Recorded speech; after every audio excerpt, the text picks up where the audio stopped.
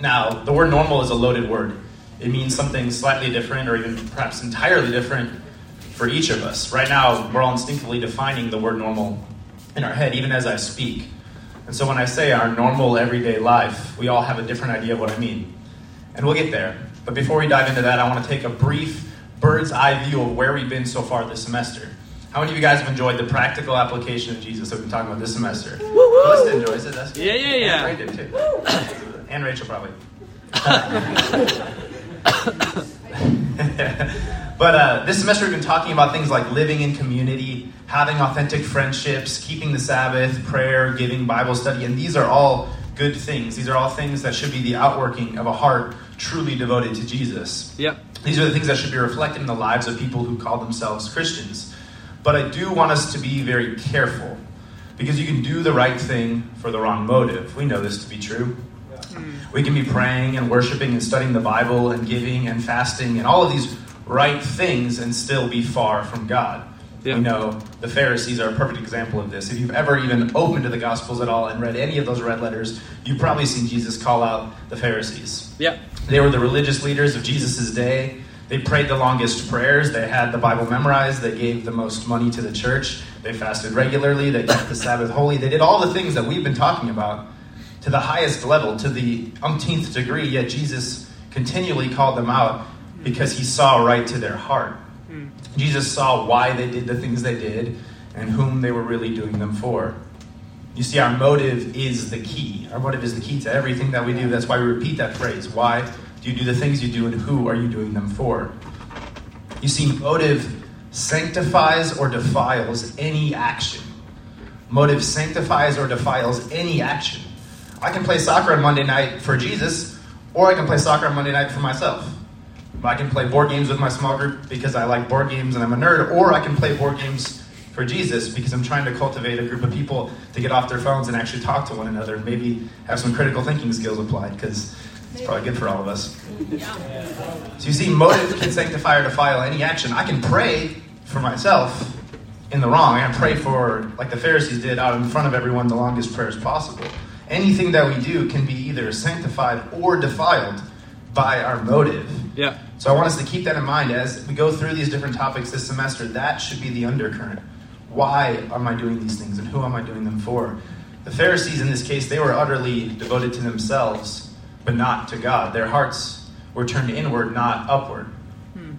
So how do we get our hearts rightly oriented in devotion to God? So we can do these things as an outflow of our hearts, being truly focused on Jesus. And I think the best way to look at this is through a parable. Now, this parable is actually real. It happened to me. This isn't just a story. When I was a child, I grew up just in a suburb of Chicago. Shut down? Yeah, we got one or two. We had a split-level ranch house, okay? You guys know what I mean? We had a great backyard, front yard to play in. And I was a little boy, though. This backyard was my domain. This was my realm, my kingdom. Like, we had a grill. We had a little stone back porch. Megan remembers this. Yeah. We had a swing set. We had some tall, oak trees, right? With some acorns being thrown down from above because the squirrels like to throw them at us. Acorns from Above, that's a good band name. So yeah, it is. Writing it down. Track of that should write that down. Oh, yeah. Okay. We had we had a swing set. We had those pine trees in the back that created like a little kind of secret area to play in. One time I found like a dead squirrel being eaten by like maggots. And I was like, look at this, so cool. And my parents were like, yeah, so cool. Kicked it outside, like, don't touch that child. So I'm trying to remember these things when my own son probably finds a cool dead squirrel in the backyard. And I won't tell him that he's stupid. I'll just say, that's so cool, as I kick it swiftly away. But at the very edge of my kingdom, at the very edge of my realm, lay like a small hill, probably much more than this. But at the edge of this hill was a raspberry bush. Now I was about 4 years old, and I remember seeing that bush for the first time and thinking, that looks like food. It looks like fruit. And this was absurd to me. You might think this is stupid, but remember, I'm 4 years old, okay?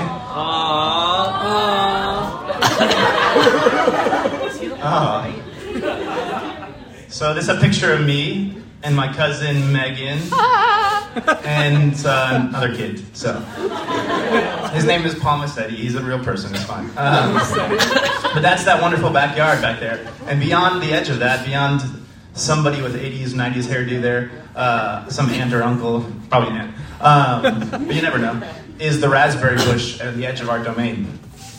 And I remember seeing this for the first time and being like, that's literally food. Like, I can eat that. Like, and I did. Of course I did. You're 4 years old, you're curious.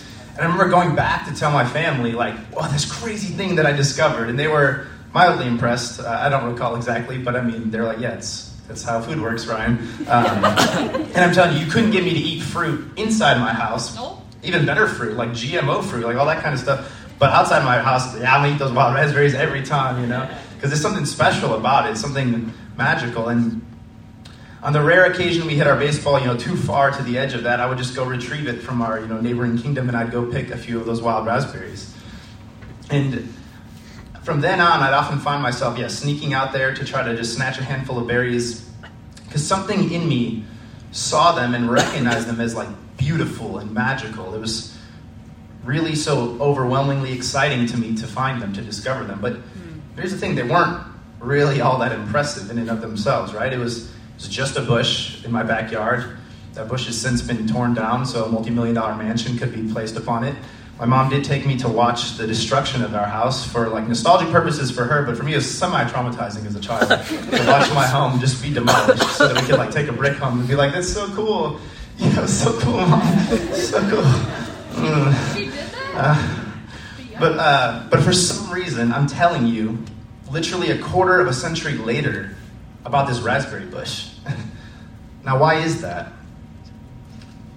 As I'm recalling this story from my childhood, from simpler, more innocent times, I bet that some of you, even now, are recalling some fond memory that you have of the park that you played in, the river you swam in, the grandma's house at Christmas time, that one game that you loved, or that book that really spoke to you. Each of us here has that nostalgic memory that, like, we look through rose-colored lenses and we say, man, I wish, if we're honest with ourselves, maybe we say, I wish I could go back to that time.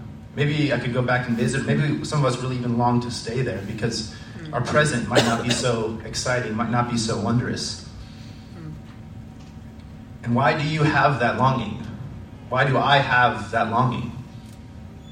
And I believe that it's because I've lost my sense of normal.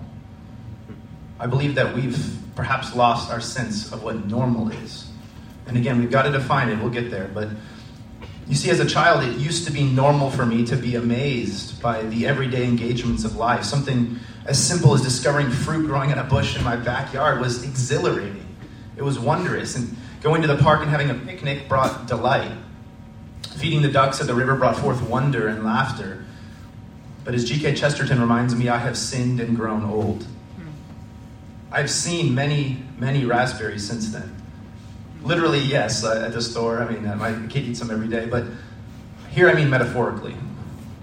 I've seen many raspberries since. Raspberries aren't any less prevalent in my life. I've just turned my eyes away from seeing their splendor. I've fallen into a pattern that is typical. And as a result, the wonder of God's creation has oftentimes become harder for me to see. Yeah. We can call it cynicism, we can call it becoming jaded, we can just call it growing up, but I don't think that's the way it's supposed to be. Yeah. I don't think that's the way that normal should be. See, there's a difference between something being normal and typical. We think that what we have is normal because it's normal to us. It's what we live in. But it is not normal compared to the book of Acts or compared to the early church or our heroes of the faith that we've talked about before. Yeah. What we live in is just merely typical of American Christianity, of Western thought, of the 21st century, of the generation that we are, or whatever you want to adhere it to. It's typical, but it isn't normal. God didn't intend for it to be this way. God didn't intend for me to lose the luster of the raspberries, to forget about them, to not see them, to close my eyes willingly away from them sometimes even. So how do we recapture that wonder? How do we discover a new normal? And I think that's what we've really been trying to accomplish together all semester. We want to practice living in the presence of God. And out of that will come prayer, worship, Bible study, and all of the good things we've discussed thus far. But just so we don't go and put the cart before the horse and try just doing all these things for God, we need to set our foundation first. Yeah. And when it comes to laying down our foundation, I believe it's always the best idea to look to the life of Jesus. Yeah. So let's pick up his story on the day of his execution as he's hanging on the cross next to a criminal. We're going to pick up in Luke 23, verse 42. It'll be on the screen. Then he, the criminal, said, "Jesus, remember me when you come into your kingdom." Jesus answered him, "Truly I tell you, today you will be with me in paradise." Now, if you're like me, as I read Jesus' response, you've probably inserted something like the word heaven in the place of paradise. And we're not entirely wrong in doing so. But it is important to note that Jesus did not say to the criminal, "Today you'll be with me in heaven." Yeah. He says, "Today you'll be with me in paradise." Now, that word paradise in English isn't even a translation from the Greek. It's literally writing the Greek word paradisos in English. Because in English, we don't end words asos, E-O-S, like that. You know what I mean? Yeah. So it's not even a translation. So we're not even losing anything there. You don't have to do a word study or anything. It's pretty clear. So that word paradisos in the Greek, what does that mean? Very clearly, very evidently, it's the Greek word for garden. No question, no. Well, sometimes it's the Greek word for garden. About 200 years before Jesus, there were a bunch of really, really smart Jewish scholars. They knew Hebrew, Aramaic, Greek. These guys translated all of the Hebrew Bible into Greek, because that was the language of the day. Yeah. And every time they came across the word garden in the Old Testament, they used the Greek word paradisos. The Hebrew word is gan. All of these words mean garden. So what Jesus is saying to the criminal as they're dying is, "I'll see you in the garden later today." I'll see you in the garden later today. Now, if you're a Jewish man raised on the Hebrew Bible and going to synagogue, you would hear the word garden and immediately think of the Garden of Eden. That would be the only garden that would make any sense in context here. So why does Jesus say, as he's dying, to someone else who's also dying, "Hey, we're going to go hang out and meet up in the Garden of Eden later today"? That seems like an anachronism. That seems like it doesn't make any sense. What could that possibly mean? The reason why there's only one garden is that because Jesus is referring to the foundation of the biblical story. I know Scroggins isn't here, but I'm going to put on my Scroggins hat and my glasses. He doesn't wear a hat, got the beard. Sorry, Katie. I'm not making fun of him. I love him. Okay, cool. I have approval. That's dangerous. This Garden of Eden, this Genesis story, as we know it, is found in pages 1 and 2 of the beginning of the Hebrew Bible. It'll be up on the screen here as we look at the inception of the Garden of Eden in Genesis chapter 2.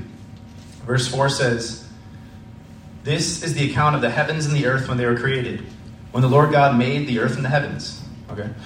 "Now no shrub had yet appeared on the earth, and no plant had yet sprung up. For the Lord God had not sent rain on the earth, and there was no one to work the ground. But streams came up from the earth and watered the whole surface of the ground. Then the Lord God formed a man from the dust of the ground and breathed into his nostrils the breath of life. And the man became a living being. Now the Lord God had planted a garden in the east in Eden, and there he put the man that he had formed." So this garden is clearly a place. It's a place, it's real. And regardless of how you choose to interpret the creation narratives, what everyone agrees on is that this is a story set in the past. Yeah. It's in the book called The Beginning. It's Genesis, okay? It's not a band with Phil Collins. It is the beginning.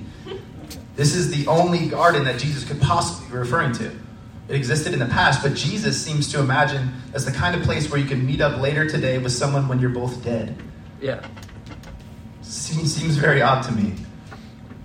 So here's the puzzle. When is paradise? When is paradise? Is it in the past, like the beginning with the Garden of Eden? Is it in the future, like Jesus and the criminal's immediate future later that afternoon? That's what Jesus seems to think, and he's often right, I would say. The plot then thickens, though, because if you turn from the beginning of the Bible to the very end, and we're going to fly all over it tonight, to like the last few pages of the Bible, the last few paragraphs, and the famous scenes in Revelation 21. We have John seeing lots of stuff, but we're just going to talk about the simpler ones to talk about. In Revelation 21, "Then I saw a new heaven and a new earth, for the first heaven and the first earth had passed away, and there was no longer any sea. I saw the holy city, the new Jerusalem, coming down out of heaven from God, prepared as a bride beautifully dressed for her husband." So John sees two things, New sky, new land, the holy city coming down. We know that this is a parallel to Genesis as well. But let's look to the next chapter to see what else he witnesses. Revelation 22, 1 and 2. Then the angel showed me the river of the water of life, as clear as crystal, flowing from the throne of God and the Lamb down in the middle of the great street of the city. On each side of the river stood the tree of life, that same tree from the original garden, bearing 12 crops of fruit, yielding its fruit every month. And the leaves of the tree are for the healing of the nations. So there's that garden again, but this time it's different. This time we're not just talking like the future for Jesus and the criminal later in the afternoon. We're talking like the future, like the cosmic future. Okay, these are apocalyptic writings. It means the unveiling. This is a thing that's not yet to come, not yet to come. You know what I'm talking about? Yeah. So, again, if I ask my question, when is paradise? Is it in the past in the Garden of Eden? Is it in the future, like Jesus' future later that afternoon? Or is it in the future? And to make the puzzle more complete, there's not all your options. There's a door number 4. Monty Hall says, let's turn back to Paul speaking in 2 Corinthians 12 to see what he saw. Yeah. Again, we're flying all over the place, but there's a purpose. 2 Corinthians 12, Apostle Paul says, although there is nothing to be gained, I will go on to the visions and revelations from the Lord. I know a man in Christ who 14 years ago was caught up to the third heaven. So this is Paul recalling something that happened to him 14 years ago. Third heaven, don't know what that means. We're going to skip it for now. Whether it was in the body or out of the body, I don't know. But God knows. And I know that this man, whether in the body or apart from the body, I do not know, but God knows, was caught up to paradise and heard inexpressible things, things that no one is permitted to tell. So Paul here clearly had a vision 14 years ago. The other part is less clear, but for us to say, Paul had this vision, and he calls it heaven and paradise in the same passage, talking about the same place. And he's telling us something that was clearly taking place in the present for him. This was happening in front of his very eyes. He was presently witnessing paradise. Yeah. So again, one last time, when is paradise? Is it in the past? Is it in the present? Is it in the future? Is it in the future? And this is a genuine question. Like if you look up the word paradise in the Bible, this is what you get. This is where we're at. Yeah. Now I do hope that you have a deep instinct within you that the answer to this question, when is paradise, past, present, future, is simply yes. Porque no los cuatros. Yes. When is paradise? Yes. Now, I'm not sure why, and I'm not fully sure why you may feel that way, but I think that's what we're supposed to take away from this. Yeah. I think that's what the whole meta-narrative of Scripture, these are some isolated examples, there are plenty more, is supposed to get us to start thinking towards. I'm using vague language on purpose. It's a vague topic. So let's keep digging. We're on the very last pages of the Bible in Revelation a minute ago, but now let's turn to the beginning of Revelation, the beginning of the end, kind of. In John's book of Revelation, chapter 1, verse 8. Revelation 1:8. I am the Alpha and the Omega, says the Lord God, the beginning and the end, who is and who was and who is to come, the Almighty. I, John, your brother and companion in the suffering and kingdom and patient endurance that are ours in Jesus, there's a lot there, we're not going to get to any of that, was on the island of Patmos because the word of God and the testimony of Jesus. He's in exile to this Grecian island. On the Lord's day I was in the Spirit, and I heard behind me a loud voice like a trumpet. And later in the passage we can see that he's speaking to Jesus. He sees Jesus in all of his majesty and splendor. But here's the thing. John was on the island of Patmos, and he was in the Spirit, and then he was in the heavenly temple where he meets a human figure on fire, dressed like a high priest in a temple, but he's not in the temple of Jerusalem. In the very next chapter of Revelation, Jesus tells John to write to the church of Ephesus, and he tells them if they overcome, they can eat of the tree of life in paradise. The tree of life in paradise. It was in the Garden of Eden, but the Garden of Eden is in the past, and it's going to be in the future, but it hasn't happened yet. But if the church in Ephesus overcomes in the present, then they can eat of the tree of life presently. Yeah. Yeah. It's a lot. And it seems odd. It seems odd to me, and I think it's supposed to, because we don't think necessarily the right way yet. Yeah. But we can, and we will. At the very least, we can take away from this that Jesus, John, Paul, the biblical authors, have a really, really different way of seeing reality than many of us do, and certainly how people in our culture see reality. Yeah, that's right. They wouldn't be writing these things unless they were either crazy or they saw reality better than we do. Yeah. In the Bible, paradise is apparently an image that can be described by lots of different kinds of imagery, like temples or mountaintops or gardens.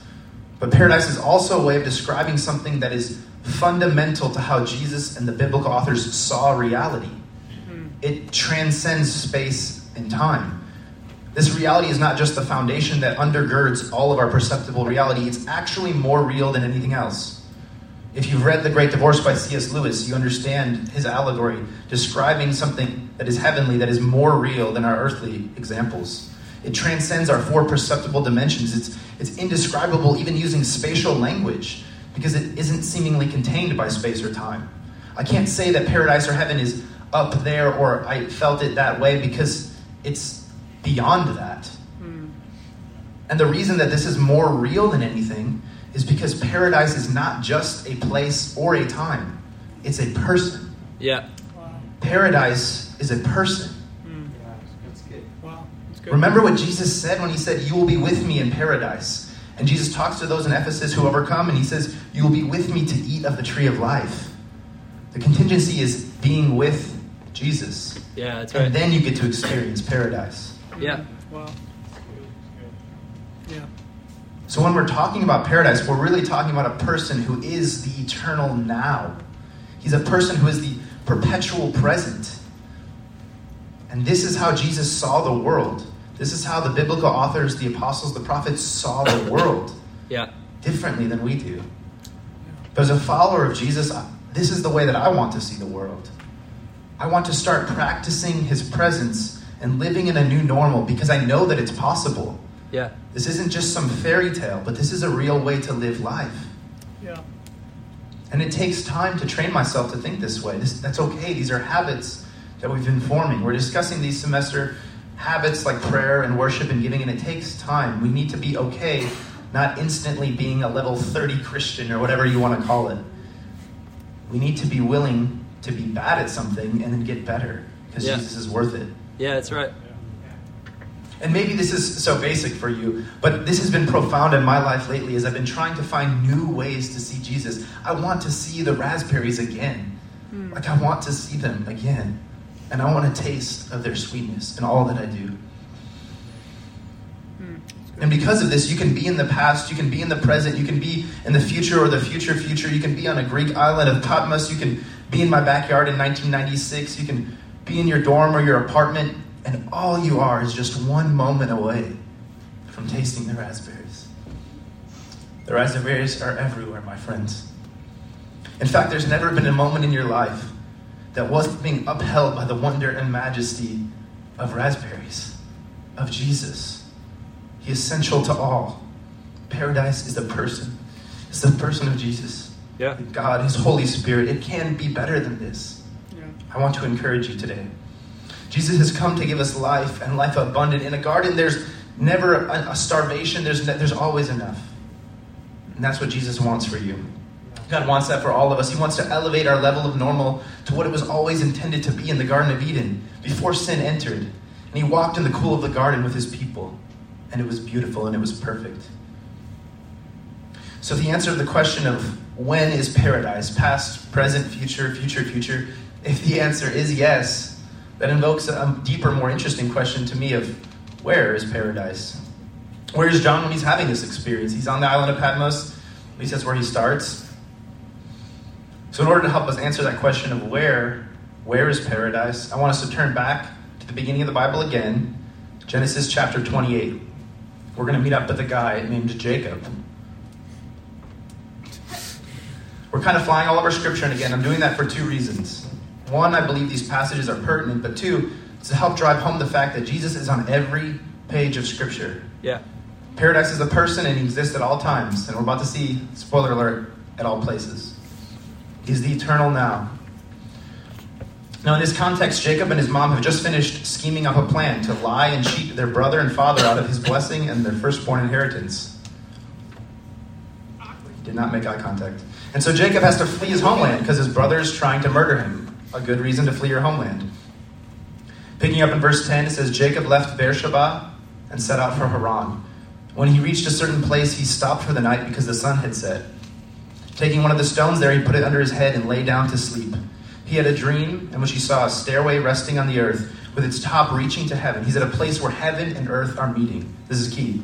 The angels of God were ascending and descending on it. There above it stood the Lord, and he said, I am the Lord, the God of your father Abraham and the God of Isaac. I will give you and your descendants the land which you are lying. Your descendants will be like the dust of the earth, and you will spread out to the west and to the east, and to the north and the south.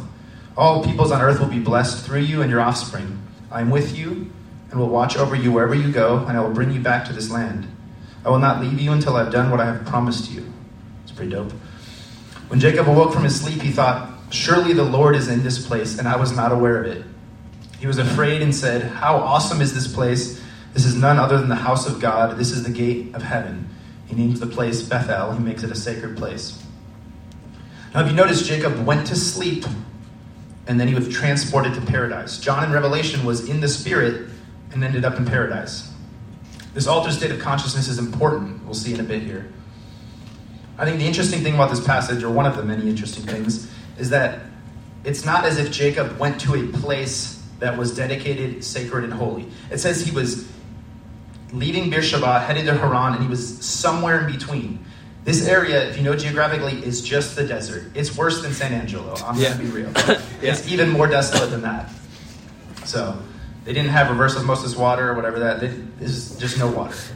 So he's in a desolate place. He's a lying, cheating thief at this moment, and he meets with God. Yeah. Interesting. The place itself wasn't sacred, but he met with God. His encounter with God is what made the place sacred. Yeah. We don't have to go to church to have a sacred experience. There's an example right here. There's many examples through Scripture. It's Jacob's encounter with paradise as a person that makes the place holy. Yeah. For myself, an example of this was when I was a freshman in college. I was just beginning to walk with God. My small group leader's apartment was in Cornerstone apartment number 8. Jake Berry. We called it the Ocho because it was number 8 because we're really creative at Sam Houston State. Eat 'em up. Eat 'em up, cats. It's a degree, and I got it. But something happened there in that apartment, in that place. I truly met with God.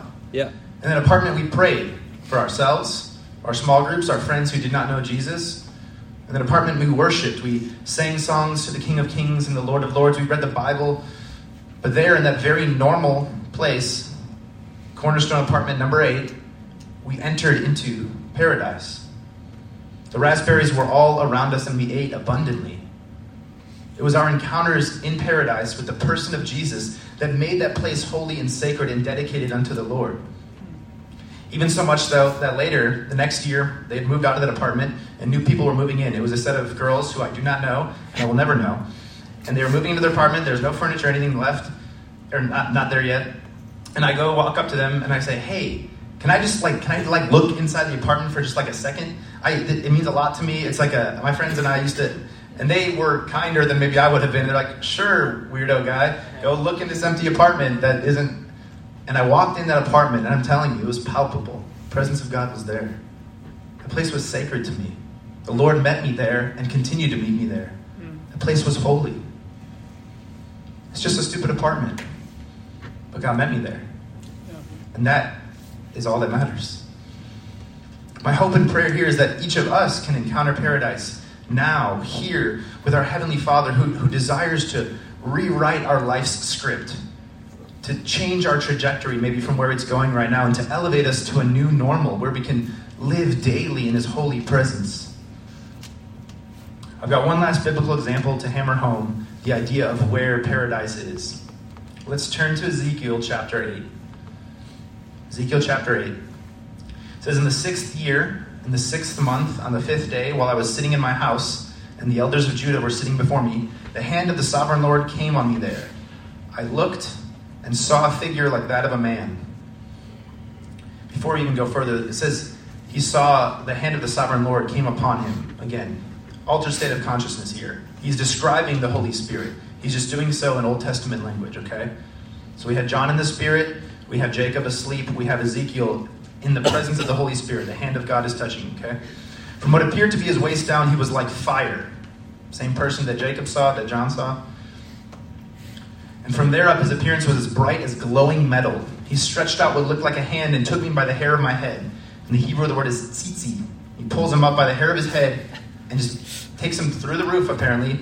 Transcends space and time. The Spirit lifted me up between earth and heaven, and in the visions of God, he took me to Jerusalem, to the entrance of the north gate of the inner court, where the idol that provokes jealousy stood.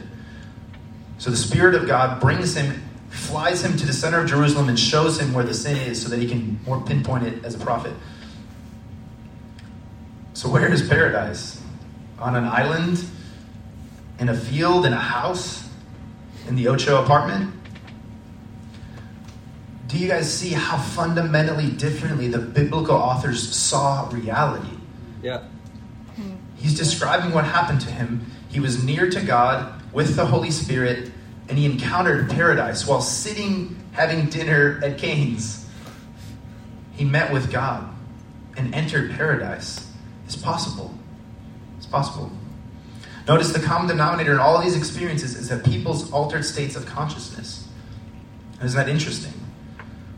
I think it's because we need to rewrite the way that we're thinking. Romans 12, 1 and 2, do not be conformed to the pattern of this world, but be transformed by the renewing of your mind. Then you will know God's will, his holy, pleasing, and perfect will. It's not on the screen, but we need to rewrite the way that we think so that we can be near to God, so that we can enter paradise. And the way that we do that is through our daily living. It's through practicing the presence of God. It's through experiencing him and his Holy Spirit. Yeah. And it's possible. That's what I want to make sure we know. Yeah, that's right. It's possible, and it's what God wants for us. Yeah. As we close, I want us to honestly examine our hearts here. Is there a sense of wonder that we once had? Did we once see raspberries everywhere and now we don't? Do we long for those simpler childhood days of less responsibilities and less, nostalgia, man, it hits hard. But I think that's just kind of a reminder. You know how pain is a reminder that something needs to be changed? I think nostalgia is the same way. We're looking back to our childhood, we're looking back to a simpler time, a different time when we were not yet so stained by sin. Maybe not so jaded, maybe not so cynical, maybe not so tired all the time, maybe not so busy. I think that longing is good and healthy if we understand it and redirect it towards God. Yeah. Towards knowing that we can have a new normal. We can live an elevated, abundant life with Jesus. I know that I want to eat more raspberries. I want to first acknowledge them more and then partake in them more. The key to us being in that right state of consciousness where we can see paradise in the person of Jesus and all that we do is it's so key that we are in that right state of mind. We need to rewrite the wrong way of thinking that life has thrown at us. And so many of us have so many different wounds, so many different times we've been hurt in life and we put our walls up, and that creates a difficulty in seeing the raspberries around us. But Jesus says, come to me all you who are weary and heavy laden, and I will give you rest. And we think, man, if I just put another wall up. Jesus is the great physician. He will heal our hearts and give us a new normal. The people in all these stories that we read were open to a reality that is utterly foreign to us. But as a result of being near to God, they got to see the true vision of Jesus. In each of one of these stories, they saw the figure of Yahweh or of Jesus as he truly exists and is in all of his majesty and splendor. And that's what I want to see. We can live in paradise now because paradise is a person. We can practice being in his presence and it will transform everything. We can have a new normal if we only open our eyes to Jesus and draw near to him. So I want us to examine our hearts and be honest. If we feel like we can grow in practicing being in his presence, I exhort you to come forward to the altar. Meet him here as John met him on Patmos. as Jacob met him in a field, as Ezekiel met him in his house, as I met him in a stupid apartment in Huntsville, Texas. Come. Ask him to reveal himself to you in his true majesty and splendor. His deepest desire is to do so, to reveal more of his love to his children, but you must come with humble hearts before him. The altars are open.